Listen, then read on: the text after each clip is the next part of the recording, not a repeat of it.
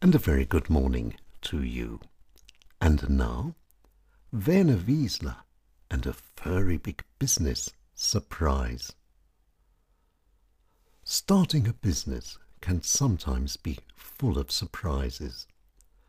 But the surprise that Werner Wiesler got when he opened a workshop was something unusual. The surprise was moving and fast, small, brown and furry, and full of many small red, fiery eyes. Rats. But the rats were no problem for Werner. In fact, Werner even found them amusing.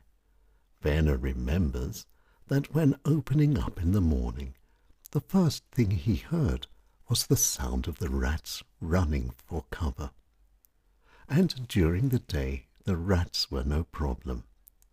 Werner and his workers soon got used to the rats, watching them working. And when the rats became too over-cheeky, all that was needed was a strong clap of the hands. But of course not everyone thinks that rats are very good friends.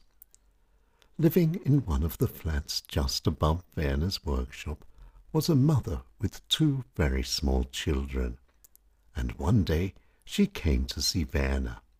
She needed his help. There was a rat in her kitchen. Again, no problem for Werner. He stood in her kitchen, clapped, and the rat ran out of the door. All very simple. And Werner, too, had to be careful. One day he discovered that the rats had eaten his lunch, and on another occasion a rat even jumped into the car which belonged to his wife, and that was a very big problem.